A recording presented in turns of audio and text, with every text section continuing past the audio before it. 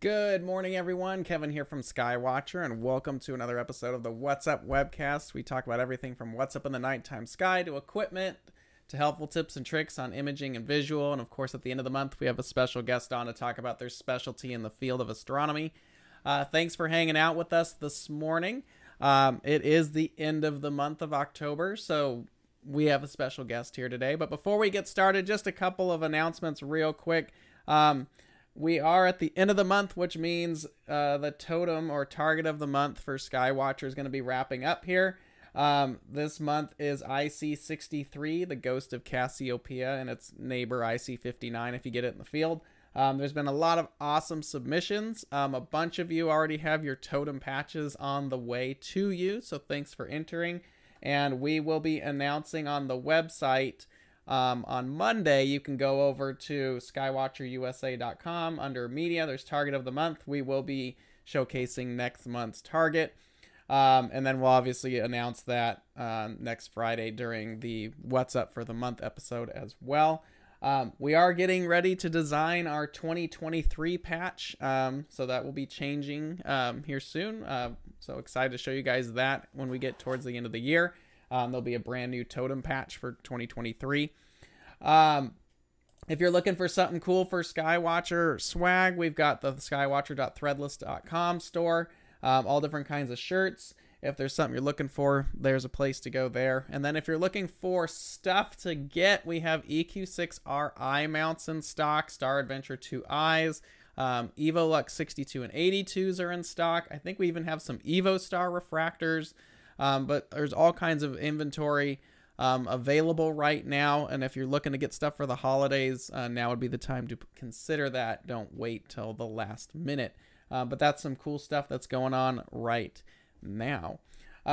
Thank you all for those who attended Seoul last weekend. I appreciate you being there. Hopefully you had an awesome time. We had 26 telescopes there. We had a pretty decent attendance. I know some of you walked away with some cool prizes as well. So thanks for everyone who showed up to Seoul. Maybe we'll talk about doing one next year, or something similar. Now, so it's the end of the month. We have our special guest on. I'm going to go ahead and bring Ron in, and here we go. Good morning, Ron. How you doing? Hey, I'm doing great. How you doing, Kevin? Good. Thanks for joining us this morning. You're up in Canada, right? Yeah, I wasn't supposed to be today. I was supposed to be in the desert in California. Oh, and Nightfall is this weekend. I always forget about Nightfall. So. I was going to be at nightfall doing this call with you, but I am in Canada. I'm in my home. Well, thanks for hanging out with us this morning. For those of you who don't know Ron, and you should, and now you know him, he runs Astrodoc.ca, and you're a world-class astrophotographer. Like, I've seen you do talks, I've seen your pictures, and it's pretty awesome. I appreciate that, and I just look at it like everybody else. I started just doing it because I love being outside under the stars. But it's nice that it's gone where it has for me. I love it. So I Well, ask every... if What's you can up? find work that you love, you're never working, right? Yeah, exactly. I tell myself that every day. Some days it feels more like work, though. But, hey, it pays the bills. It's still fun. But when you get to go to, events and they're taken care of, it's like, oh, yeah, this is awesome. So, hey, Ron, is there any way you can turn your volume up somehow? Yeah, I will do that right now. I've got you cranked up as high as I can, but it's Okay, still quiet to give people. me just 1 second here. Is this better? It's still quiet. Still quiet. Let me crank it up even more if I can. I gotta go to the settings here. Give me 1 minute. Mike, I'm gonna turn that way up. Try this. Any better? It looks a little better. I think that's about as high as we can get it before it starts really cracking and stuff like that. So Yeah, I'm gonna try to put it higher. Try that. How's that? It's getting there. I think that's about as good as we're gonna get, guys. So Okay. yeah, there we go. I'll lean in a little closer. Um, So I ask everyone this question that's on, and that's how did you get started in astronomy? We all have our crazy story. Yeah, it's the our creation stories, right? Yes. So mine involved three or four things that all came together at the same time.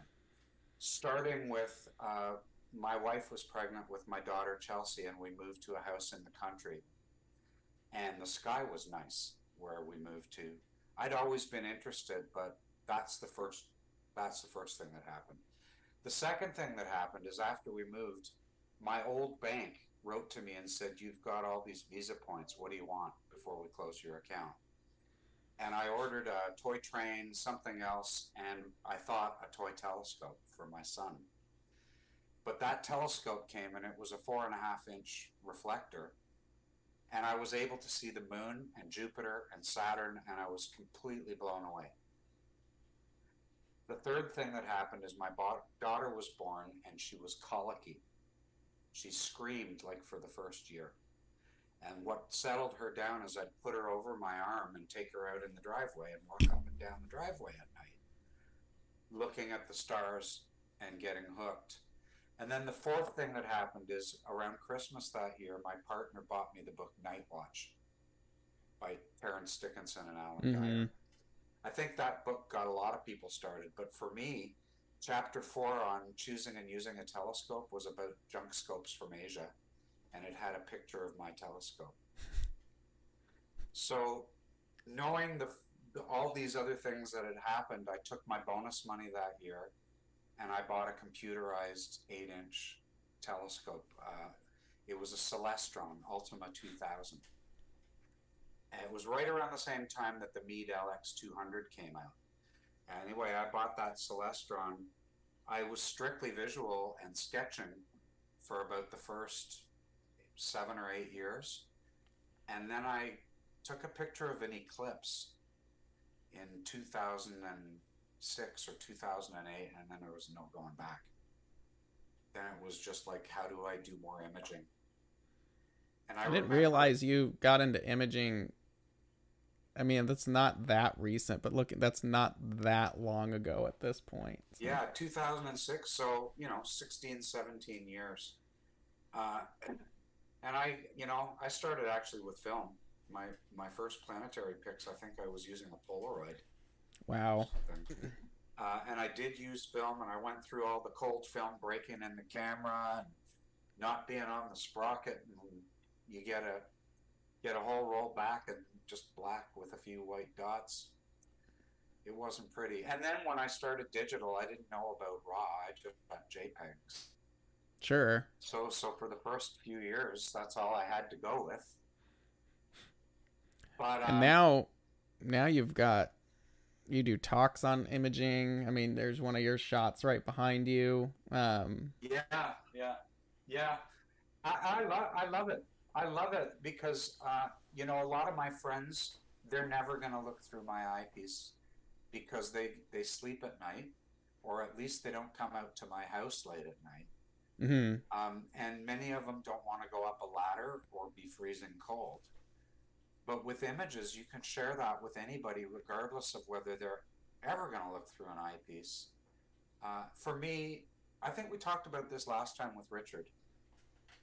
It's the best thing is to image and view at the same time. Like, there's certain things that just look better in the eyepiece to me. Open clusters for just about every open cluster. Globular clusters, they might look more dramatic in pictures, but just seeing that light getting into your eye is much bigger for me. Yeah, my partner, she does astrophotography, and she's pretty hardcore with it. And it's funny because we were out at a dark sky site recently, and I had my 28-inch out with the night vision. And she had shot a couple different like sharpless targets like the Wizard, and she likes these really dusty exotic targets. But it was cool to actually show her the Wizard in the 28 with the night vision on it, because it was totally different experience to actually visually see it, as opposed to just not that the pictures aren't amazing, but there's something different about the experience of seeing something like that. Yeah, and uh, just the fact that all those photons, they traveled all that way and landed on your retina with no electronics, nothing intervening. Last week I had Sean Nielsen, you probably know him from Visible Dark, and Hmm. Dan Higgins from Astroworld. I had never met Dan, and neither had Sean, so they were coming up to Canada to go see a concert. And we had them over, and we didn't talk about imaging like hardly at all. What we did is we set up a 10-inch job, Yeah. and we went outside and we just gooned around the planets, which was great. And then I don't have any electronics on my visual scopes. I just use a flashlight and a finder and a map. And we probably looked at 10, 15 objects. Yeah, I know the Ring Nebula looks better in pictures, but there's nothing like seeing it with your eye.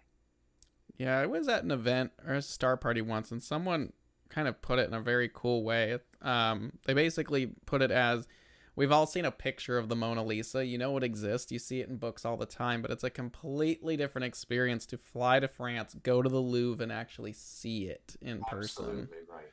And that's always kind of stuck with me because it's like when you look at the eyepiece, you're seeing the original, the real thing, and yeah, it's not in color, it's not as structured. You don't see all the galaxies and all that, but the fact that you can just see it as this little smoke ring is like that's pretty neat. It's the fact that you can see it with your like unamplified nothing. It's like we both play music too, right? It's like an acoustic guitar.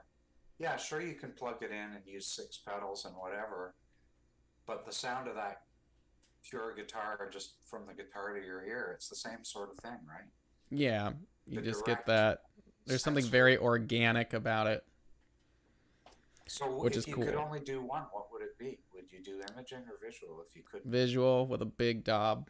Yeah, That me is too. my ultimate. Like, especially now that I've had, I know you have a 20 obsession, and I had one before the 28 was done, and that scope is awesome. Like, if I had to pick one visual scope, it'd probably be a 20-inch Dob because it's like it's not too big, especially now owning a 28. A 20 is like, yeah, that's easy. So, you don't need a trailer for a 20 most of the time, but it's big enough to where, and I'm sure this is why you own yours, that scope is big enough to basically touch anything you realistically want to hit. Absolutely. So, Absolutely. And I actually keep mine assembled all the time. It's in my garage. At least like probably from March until December, it'll be set up in the garage with the handles on it. And my wife she'll hold the front end down so it doesn't hit anything. But then it's like wheel it out, take the handles off, and stick an eyepiece in, and you're away.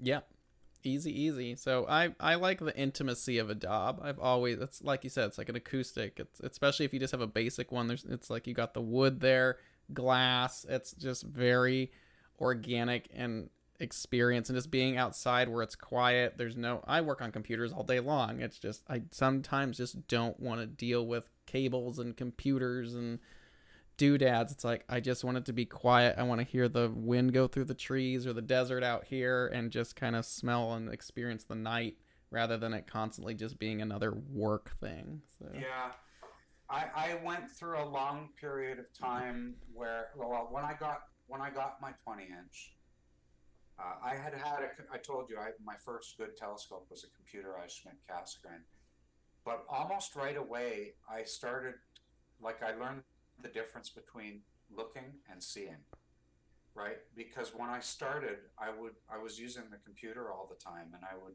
look for a few seconds and tick it off my list. But when I stopped using the computer, I had to get to know my way around the sky and find it. So I shifted so that I never actually logged anything as seen unless I found it manually. mm-hmm. That led me to, just give me one sec here. That led me to make a 3-volume set of observing logs that I wrote every night I went out. I would write it in pencil and Nice. draw little sketches of everything I saw. Now, I don't do that in the same way for images. on my website, I write up everything I did to process the image. Yeah. But in my observing log, it's more like what I was feeling or thinking when I experienced that view for the first time. I'm glad you brought that up because what I like about you, it's a very similar approach that I have. I approach imaging as like an extension of visual. Yeah, me too. Where a lot of people, I think nowadays, they kind of skip the hardcore visual experience. They go right to imaging, which I understand. It's a lot easier to get the structure and the pictures and all. We're a very photographic based culture now. We want to share our experiences on all the different platforms that are available. But I find there's a lot of people who do skip the visual experience, where you kind of went through the aperture stuff and you know how to find it. And that's one thing I actually like and really appreciate about how you approach your imaging.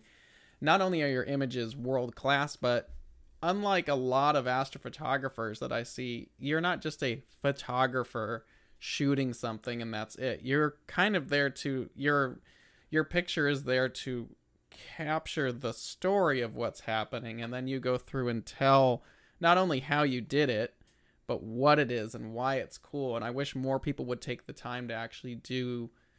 Hey, I just spent I know one of your pictures, I remember when you were shooting the squid Yeah, and you're like, I shot 100 hours on this, and it's just like, what? And I mean, now you don't have to do 100 hours with the CMOS cameras. It could be like 5 or something yeah. ridiculous. But um you know, why would you spend 100 hours on a target and then you go through and explain, like, this is the squid, this is the bat, this is why it's cool, and blah, blah, blah, blah, It was blah. only discovered like really recently.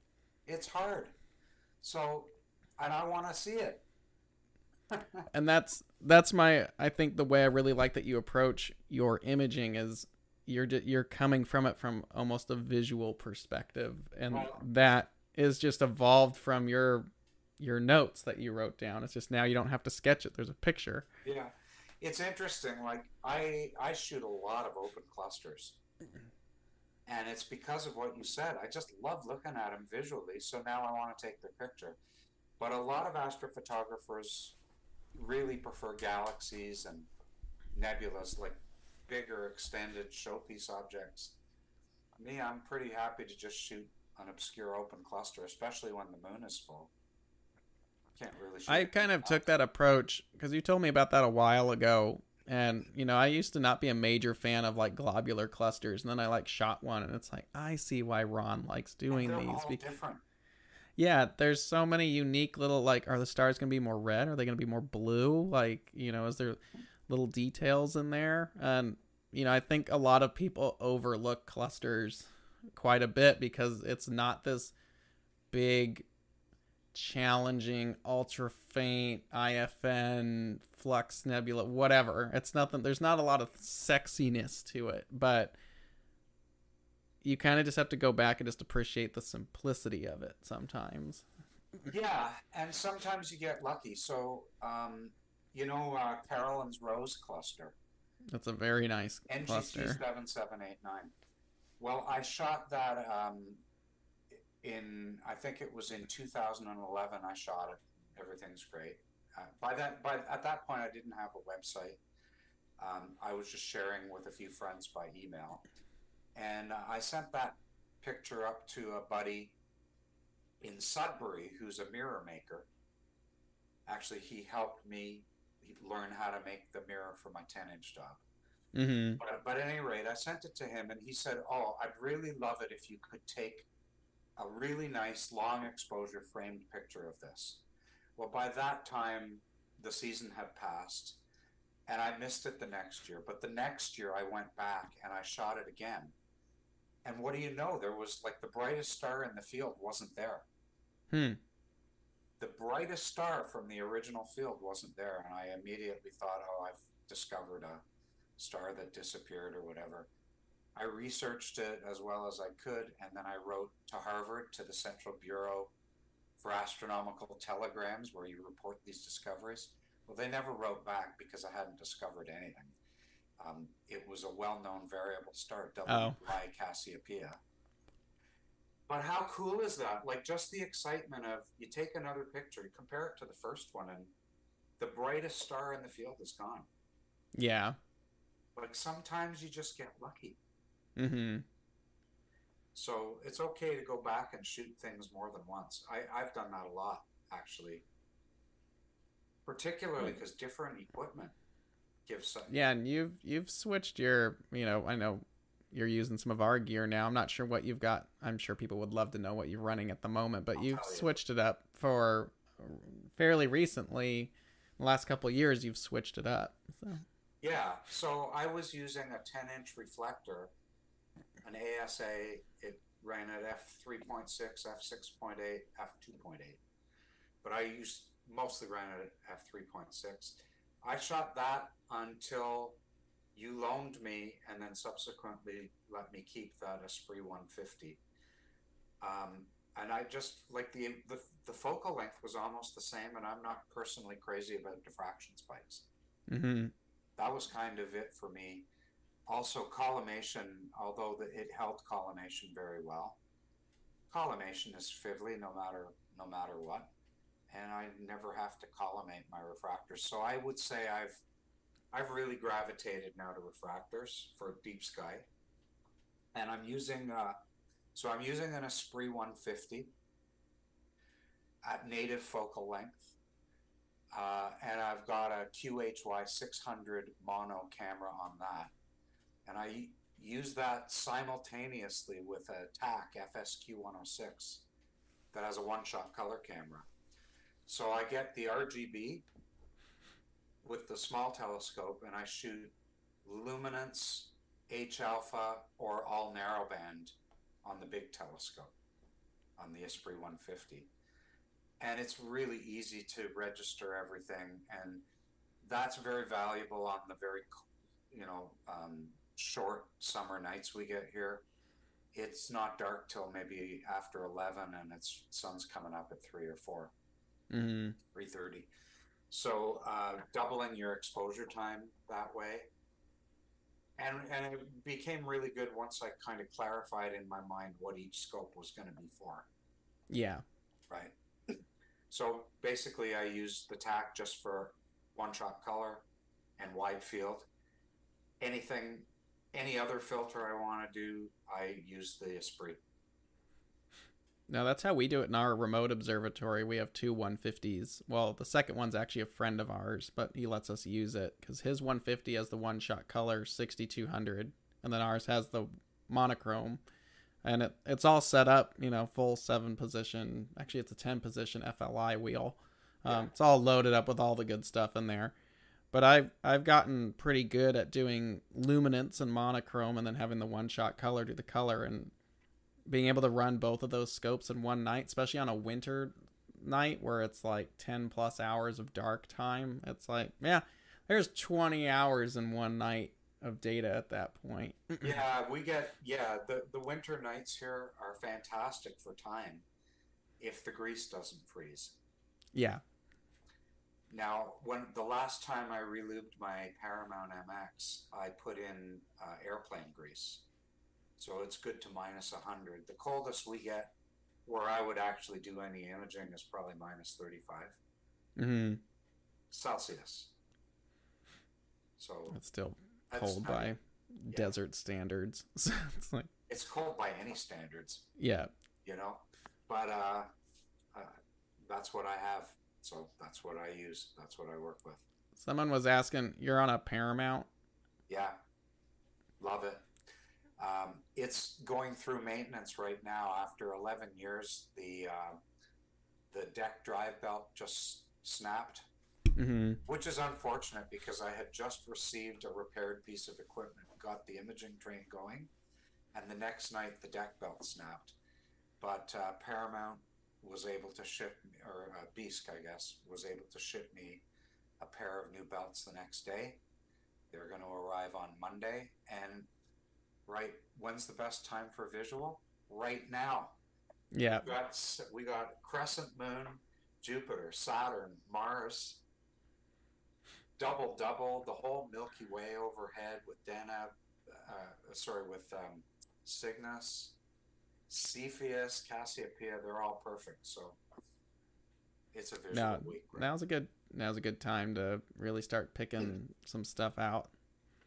Even Uh, binoculars, like even if you don't feel like setting up a 28-inch Dob right now, there's so much binocular stuff up.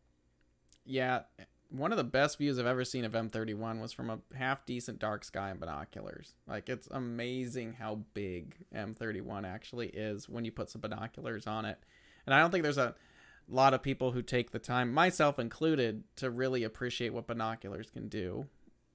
My best view of M31 was with binoculars from Costa Rica, and it was almost, I mean, it was way up high. I wouldn't say it was overhead, but I was looking at it over the Pacific Ocean, and there's no lights there. Mm-hmm. Like it was portal nothing, you know, it was no light. And it overflowed the field of the binoculars. It didn't fit in the field. But Yeah, you nice know, pair of like 50 millimeter binoculars. They'll yeah, keep you busy for a while. 7 by 50, 7 by 50, and it was overflowing the field. Yep. Whereas, like in any, even in the smallest telescope I've ever looked at it with, it just kind of looks like a puff of smoke, Mm-hmm. right? Whereas in the binoculars, it had two ends. They were Yeah, you just can. they were outside the field, but if you moved a little bit either way, you could see the ends. Yeah, that's what's like. That's where I like the binoculars, and yeah, it looks amazing in my 28. Like, and I'm sure it looks amazing in your 20 because they're about the same focal length actually. Yeah, But you just don't get the scale of how big the. Yeah, you can see dust lanes and stuff, and maybe little globular clusters if you know exactly where to look. But a dumb little pair of binoculars in a half decent sky, it's just so you just see how much sky that thing takes up. So. have you tried those? Well, Vixen makes them, but other companies make them too. The 2 by 42 or 2 by 50 binoculars. No, I think my coworker Jared has a pair of those. I think, They're but I like haven't used them. they're like a visual reinforcement system. Yeah. It's not really. It's more like naked eye than like binoculars. They just kind of Hmm. give you like a magnitude boost. Hmm. They're pretty cool and they're cheap. They're not expensive, and you can carry them with you wherever you travel, which I like. So I've seen them. I have to look back at them. I've never tried them. Well, if we get together at NEAC or wherever sometime in the future, I'll bring them. Sounds good. Have a look. So, going into things a little bit deeper, you're really well known for doing like PixInsight workshops and all kinds of stuff like that. So for people who are getting started into imaging, um, I know that's the big thing now is, processing is the big side of it. What are your thoughts on, obviously PixInsight's your main thing, but what would you recommend for someone getting started and trying to learn processing? Okay, so the first thing to do is to recognize that acquisition of data and processing of data have nothing to do with each other. Yes. They're completely independent skill sets, so you can suck at one and be good at the other, and that's okay for a period of time. Particularly if you get good data never gets bad. It'll be there as Mm-hmm. you get better. The second thing is you got to pick a piece of software to use. There's a few options. Some people like Photoshop. Some people like AstroPixel Processor. I tried PixInsight in 2009, and I've never looked back. Mm-hmm. Now, maybe I could argue that PixInsight is better than something else, but I never try to make that point because, as my partner at Masters of PixInsight, Warren Keller, always says, it's not the plane, it's the pilot. Yeah. Okay, there's fantastic images being produced with all of that software. Just look at anything by Robert Gendler, right? Yeah, he was like the Yeah, pre-PixInsight he was master. all the people that all the giants whose shoulders we stand on, right? They were all before PixInsight. PixInsight is relatively recent. Okay, Yeah, the Maxim 2003. DL, Yeah, CCD Soft. That was all like Robert Gendler, Tony yeah, Hallis, all those Ken guys. Crawford, all of those guys. So. Yeah, Bob Farah, all of those guys were doing it before PixInsight. So it's not the plane, it's the pilot. Mm-hmm. Remember, if you choose PixInsight, you will if you're diligent, you'll find it fantastic. I mean, I bought it once in 2009, and I've never paid anything to upgrade my Pix Insight. Now, I have recently paid for a couple of modules, Noise Exterminator and Star Exterminator by Russ Croman. Those are They're Photoshop fantastic, plugins, I but that's believe. So. not Pix Insight. That's a separate company. Um, Pix Insight has hundreds of processes and scripts, about 20 or 30 of which you would need to use regularly. But there's really great teaching resources. So I'm part of a group called Masters of Pix Insight. We're trying to make all our students the masters. We do about one workshop a month. We keep them very low cost. Thank you to our sponsors for allowing us to do that. But it's only $35 to come to a 2-hour workshop. And we have a newbie series. We've just started the third iteration of our newbie series. There's no drop in interest. There's still a lot of people who want to learn. There's a few really good teachers out there, and what I find is that most newbies want to learn from all of us. So I'm quite happy to send you to other people like Visible Dark, Sean Nielsen, or Adam Block, because they have different takes on the same kinds of tasks, and they have a different style than I do in terms of what the finished product is. And one of the toughest things for a new person is to figure out what your style is. Mm-hmm. Because if you just wanted my style, let me take the pictures and you can buy them from me, and then you don't need to worry about anything. But what fun is that, right? So you got to figure out your own style. The way to do that is to look at a lot of pictures on the web from a lot of people, some who you've heard of and some who you've never heard of. Find something that you want to learn to emulate and ask your teachers to help you find out how they did that. Right? So if I'm a good teacher, I'm not going to teach you how I do it. I'm going to teach you how you should do it to get the result you want. Yeah. Right. So that's kind of our philosophy at Masters of Pix Insight. Now we're teaching groups, so of course we have to show you how we do it. But we don't just go through the mechanics. We explain why you're doing certain things and why you do them at one point in the workflow instead of at another. Mm-hmm. You know, there's certain things that can't really be done properly anywhere other than where we recommend you do them. So deconvolution is one. If you try to do deconvolution after you've stretched the file, you might get a very nice result. It'll be sharpened, but it won't be deconvolved. Yeah. Right? Deconvolution is a particular mathematical technique that requires a linear image Mm-hmm. to work properly. And similarly, certain adjustments like changing the hue of things and color balances, I tend to leave those till the end of the workflow, you know.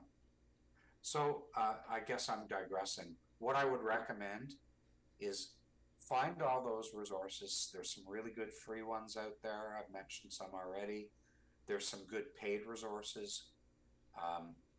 Come check out one of our workshops. We actually have a workshop on November the 8th, the third one in our newbie series. It's called Dialing Down the Noise, and it's all about what noise is, what it looks like, what it doesn't look like, how to reduce noise without destroying real legitimate structure, you know? So that's how you learn. And be prepared to take a long time, ask a lot of questions, and keep remembering good data never goes bad. Are these virtual workshops or in person? They're all virtual. We used to do them in person, and we'd get 30 people that would pay hundreds of dollars to come. We'd spend 3 days together, plus 2 travel days, plus airfare, plus hotel, plus meals. Or now you can pour yourself a beer, sit down at 7 in the evening at your computer and spend 2 hours with us. And it's still live and interactive. So the way we do it is when Warren is teaching, I'm monitoring the chat box, answering any questions that might come Yep. up. And Pete Prue, our third partner, he's kind of the organizer. He's making sure everybody can get in, making sure the prize draws happen well, and that all the technology is working, and so on. So it's kind of a fun way to get in. Nice. And we've set up a Facebook group for people that have participated in our workshops, and that's a really nice group. And just, in the last 6 months, I would say, we're really starting to see a lot of the people that started with us, they're answering the questions and giving the advice. And that's kind of what we wanted. It's nice to see. No, and I was talking to our mutual friend Richard Wright about something like this yesterday, where I think there's a lot of people that just expect to go to a conference nowadays, and they kind of just want to know, like, well, how does Ron get his image, or how does Warren, or Rogelio is a good example.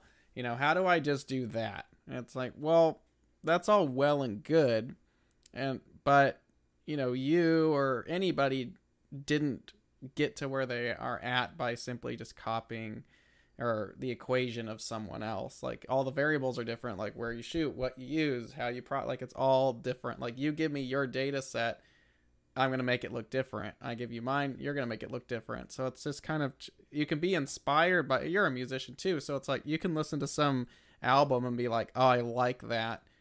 But then when you go down and try to kind of make something similar in your head, it expresses different. And you put your own flavor on it, right? Yeah. I've played with people who want to do it like the album, note for note. Mm-hmm. And every time they start playing it for me to learn, I just say, turn that off. What's that going to do? Play it for me. Tell me what you want me to play. Yeah. Don't play me something else and tell me to copy it. Mm-hmm. Yeah, I'll just go turn the album on, or I'll just go get one of your images and just be like, see, there it is. If that's what you want, it's right there. Yeah. So. And also, if you look at my descriptions, the workflow isn't the same for every image. Mm-hmm. It's similar because there's certain things that happen in a certain order. But, sometimes I have H alpha, sometimes I don't. Sometimes I have O3, sometimes I don't. Sometimes I put it in through the whole image, sometimes in just one place. Yep. So, and there's no APOD button, right? There's no, you can't take a data set and press the APOD button and a great picture comes out. Yeah, and that's a big thing. I feel like a lot of people are constantly chasing this APOD badge when it's like, I get it, but you should just be trying to outdo what you did for yourself last time. So. It's funny, I was talking to somebody about this just last night, and it was in the context of he had a student who was concerned about, his images were getting picked at one particular website. And he gave some really good advice to this guy. He basically said, if you want to compare yourself to anything, compare yourself to how you processed it yesterday. Mm-hmm. Is it better today than yesterday? Is it better today than 6 months ago? Yeah. And I still have data from 2015, 2014, as early as 2012 that I go back to and reprocess, and I get a better result now because I know more. It's changed. I change. We all change every day. No, I've had some shots that I've worked with, and I know the data set's good, and then go back and a lot happened. I have an M42 image I shot a couple years ago and had some H alpha data and blended all that together, and now I have what I think is my best shot of that target and region. But I didn't really understand how to merge all that together to accentuate the detail that I wanted to. But now I know how to do that in certain ways. And, go back, mess with it. But, you get better every day the more you practice with it. But, you got to find your own rhythm and your own voice on how you do things. Because, one day you could be a speaker at AIC talking about your workflow or, and explaining why you got to where you are with it, rather than just being like, oh, well, I'm just another whoever, you know, what's your style? So, Yeah, I find people. I think that advice to compare your work to what you did last time is way better than comparing what you did to what somebody else did. yep. I don't know if anybody saw Rob Gendler's M33 today or yesterday. It's a combination of professional and amateur data. I'm never going to make an M33 picture that looks like that. Yep. Um, Maybe I could, but that's his style, not my style. My style is Mhm. maybe a little more subdued. That doesn't mean I like that picture any less. And I don't compare mine to it and think, oh, mine's not as vibrant or whatever. Mine is just how I want it to present that object. That's what the data spoke to me.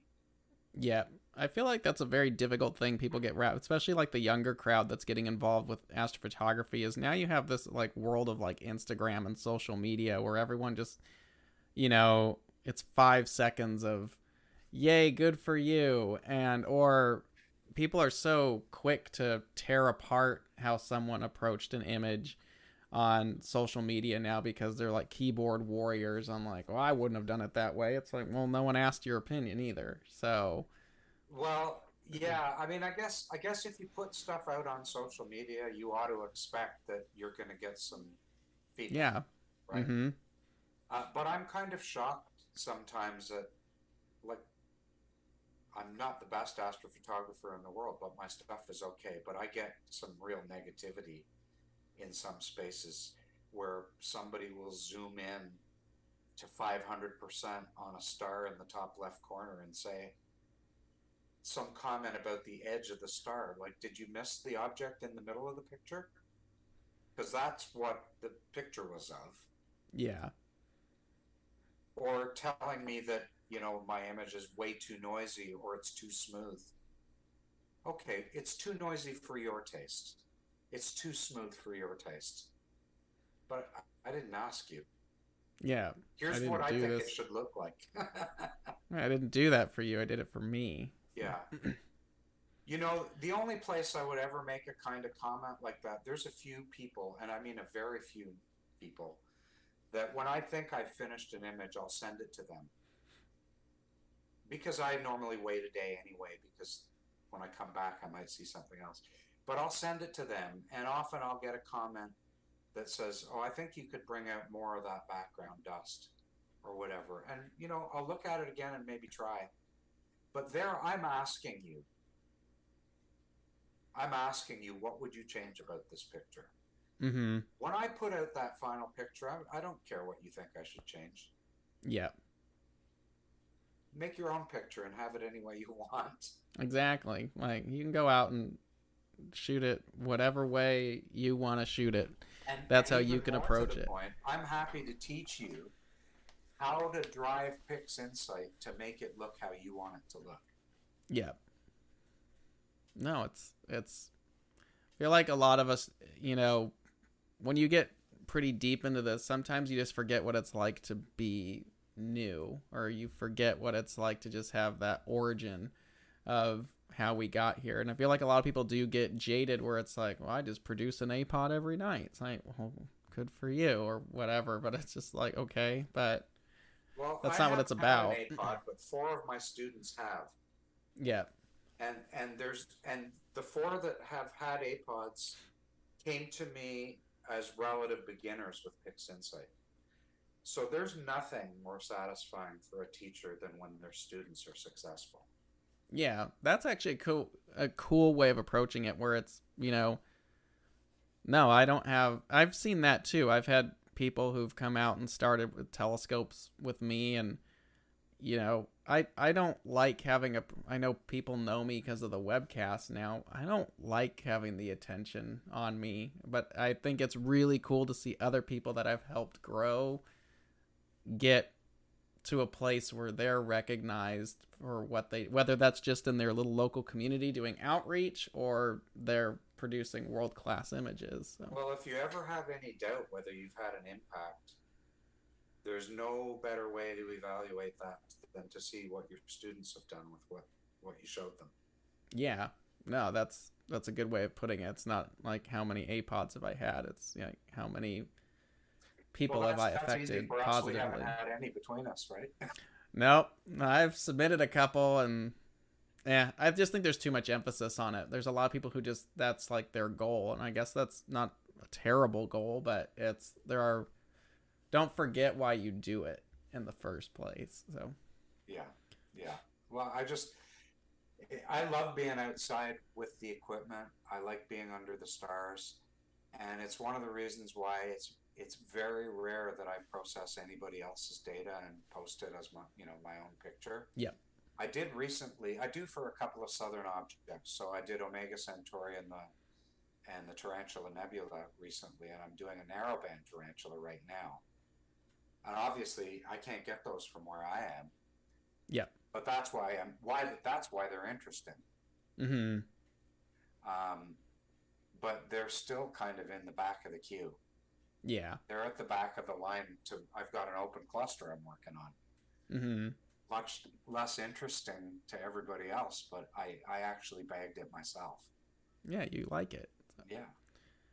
Well, I know we're getting close to the end of the episode. There's a couple questions in here for you, and then I have one big one. Okay. So one of these is, I think we've cut most of them, but do you do any H alpha solar imaging?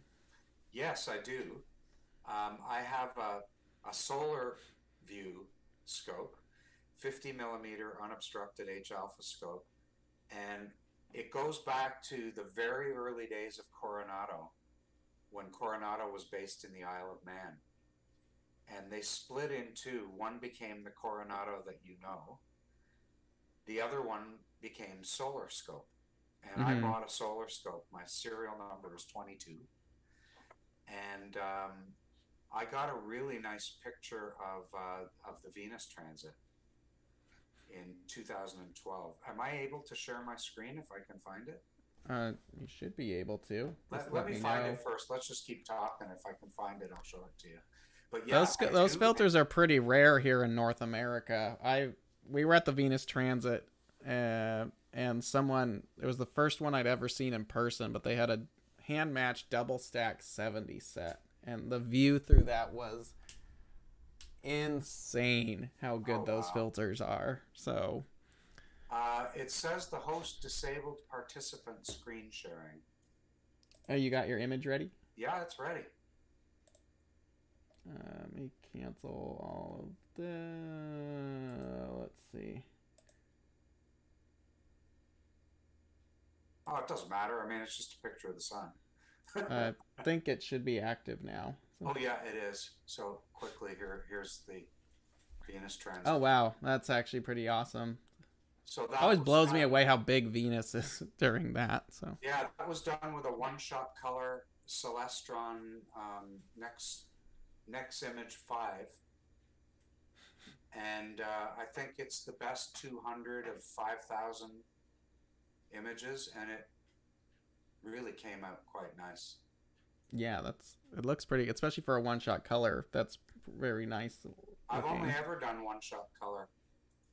So yeah, I do some solar imaging, but I'll tell you what, just like everything else, I prefer visual Yeah, on the I sun. kind of gave up on solar imaging because I just like I've got a double stack 90. I've got a point 0.4 Daystar. They're monster filters with a camera on them. I just like looking. Yeah, me too. So my friend Simon Tang is a pro at solar. So you want to go see solar, just go to Simon. He knows what he's doing. So Yeah. Yeah, again, you know um what? It takes me like 5 seconds to put that little refractor on my EQ6. I have a really old EQ6. It mhm. takes very little time to get that for visual, or I could spend another 30 minutes getting it ready to shoot an image, by which time it may be cloudy. Yeah. I just like to pop it out I just and like pop it out, look, stick an eyepiece in. Wow. ready to go. Yeah. Another question for you is what skies are you under? Like how good are your skies now? About a Bortle 4 is my best part of my sky. Most of my sky is probably about more like a 5. So I Nice. have the city of Guelph is kind of in the east. So I just wait for things to rise above. And then once they're above 30 degrees, I can go in my western sky. That's the better sky. On a good transparent night, I have nice Milky Way, not blow your head off or anything, but you can see the Milky Way through Cassiopeia and all the way down into Sagittarius. Nice. Yeah.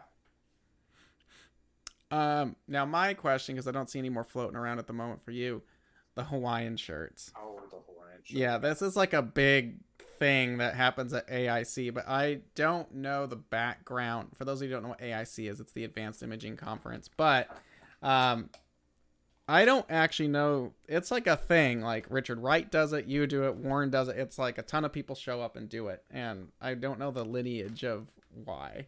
Well, I don't know the exact lineage of AIC. I don't want to take credit for starting it there because I've only been to a couple of AICs. But I can take credit for shaming people into bringing Hawaiian shirts Yes. and doing it in en masse. I'll tell you how I started. So when I was a kid, first of all, like just for 6 months when I was 12, I lived in Hawaii, in Honolulu, and every Friday is Aloha Day there. So all the men wear Aloha shirts, and all the women wear muumuus. So now fast forward to me as an adult playing in a band, The Exceptions, and whenever we gigged, we wore Hawaiian shirts. And then, and it was we were gigging, a couple of times a month. It wasn't a Friday thing. But then in 2009, my bass player died suddenly. He had a brain aneurysm and he died. And I decided at that point that I was going to resurrect it. That was in 2009. So I've been wearing a Hawaiian shirt every Friday since 2009. That's However, pretty cool. everybody else didn't really know about that unless you happened to be with me at a conference until the pandemic. Yep. When the pandemic started, I started around March 2020 doing a Friday post. You know how we all felt kind of helpless and like things were kind of out of our control, especially at the beginning. And I felt that, like, I'm a very positive person by nature, and I just felt like something that was in my control was to put on a nice shirt every Friday and just spread some goodness out there somehow. Yeah. And so I've been doing it online every Friday since March 2020. Nice. And it's partly, it's not really just for everybody else. It's my therapy too. It's part of the way that I manage to get up every morning and have a positive outlook and have a plan and remind people that even when there's a lot of shit happening around us right now. Mm-hmm. But you still have the ability to get up every day. If you're fortunate like we are, nobody bombed my house today. Yeah. I'm going to have a nice supper tonight. If you're lucky enough to be one of those people, you better remind yourself once in a while how special it is to be in that boat and maybe raise the tide for a few other people if you can. Well, that's a good way of putting it. And, I've dealt with customer service for a long time, too. And, you get people who are upset. It's like, I didn't get my mount. And why isn't it here yet? It's like, dude, you spent $2,000 on a piece of astronomy hardware. Like, we appreciate it. We definitely want it to work if there's issues. But ultimately, like you said, you're in a position where even if you spent $500 on a tracker, you have the disposable income and the life that provides you the ability to do that. Yeah. Your issue of your mount not quite working the way you wanted or it arrived late or whatever is so low on the totem pole of everything else in the world. So is it nice? Do we want our stuff to work? Does it suck that the belts on your Paramount broke? Like, sure, that puts me back a little bit, but it is nothing compared to a lot of other people's problems out there. So, and everything that I want to look at with my Paramount is still going to be there when it's fixed, or it'll be back next year. That's what I've told some people. It's like the stars aren't going anywhere, and if they do, you need to let me know. So Yeah, but I mean, sometimes like supernovas, sometimes you want to catch those comets, especially. there's times. There are times, but most of the time, tomorrow is soon enough. Soon coming. Yeah. No, that the Jeff, we need. I was actually joking with Jeff, my boss at AIC, that we need to get like custom black and white floral Hawaiian shirts for Skywatcher, where they say Skywatcher on them, but they're custom like monochrome. It would be that would be fabulous. Come on, Jeff. Are you there, Jeff? He's watching. I'm gonna bug him after this. So it's but yeah, we need them. So I'd wear them. So I would wear, but I will wear one on a Friday. yeah, so it's a good way of putting it. And if you haven't been to Hawaii, you got to go there. I love Hawaii, but I love Hawaii because I think my mindset matches a lot of how it just is over there, where it's like, you know what? Everything's okay ultimately. Like, no one's in a major rush there. It's just like, dude, it's fine. It's okay. So, Yeah. and I guess that shirt kind of emphasizes that lifestyle a little bit, where it's like, it's okay. So. And it's possible to kind of marry that point of view with also being effective and being efficient and getting stuff done. Yeah. Because if you don't get too upset about the stuff that goes wrong, it's easier to shift away from it to something that's going to go right. Yeah. So I know some of you know this. I told Ron about this earlier. Last Friday, someone broke into my trailer and stole $18,000 worth of my equipment. All my eyepieces, a mount, a Lunt telescope, bunch of stuff right before Seoul. Yeah, I was upset, but a week later, I'm trying to get it fixed up. It's just stuff. It's all everything that they took was replaceable, and I'm working on it getting replaced, but it's just stuff. I'm still upset about it, but it's just stuff. So. Yeah. Well, that really hits home for me. Probably some people on here know why I'm not in California today. I had a heart attack on October 10th. What Yeah. the hell? Like, I'm the poster child for eating right, bicycling, good weight, don't smoke. What the hell? I had a freaking heart attack on the 10th. So, yeah, it's just stuff. I'm glad you're here. I'm glad you're feeling good. So feeling great. I am. But hey, now I got a cool guitar to play in the back, and oh yeah, I did get a cool guitar, but that wasn't like a heart attack consolation prize. I bought that before the heart attack. Yeah. So it's, but I mean, I guess ultimately the positive thing is you woke up this morning and we get to hang out this morning, and that's kind of you'll get to have dinner with your family tonight, and sometimes you just gotta take it. So. Yeah, well, I don't have a choice. Most of us don't have a choice we don't have a choice about stuff that's out of control. Yeah, so you just learn to, that's I think one of the main things I like about astronomy ultimately, and it kind of keeps you grounded, especially when the people that I meet who are really into it, like really rooted in it, it's not even a hobby, this is a lifestyle where it's just like, you know what? I only have a short time here, and I'd appreciate what I'm seeing. So. Yeah, exactly. But, well, right on, Ron. Thanks for hanging out with us. That pretty much wraps up our hour. So, thanks for hanging out. If they want to know more about how to get involved with your seminars, how do they do that? mastersofpixinsight.com. mastersofpixinsight.com. So what you'll find there, you can sign up for our workshops. You can sign up for one workshop or for a whole series. If you buy one workshop, you get access to all of our free workshops, which we do at least once a quarter.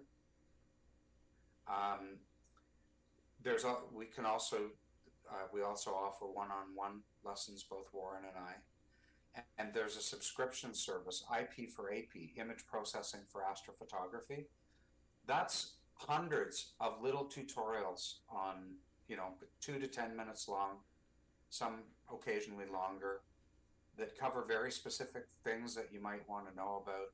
And again, we have amazing sponsors for Masters of Pix Insight that allows us to keep it very economical for people. So check it out. You can check out my website, Astrodoc.ca. But for lessons, Masters of Pix Insight will get you going. Perfect.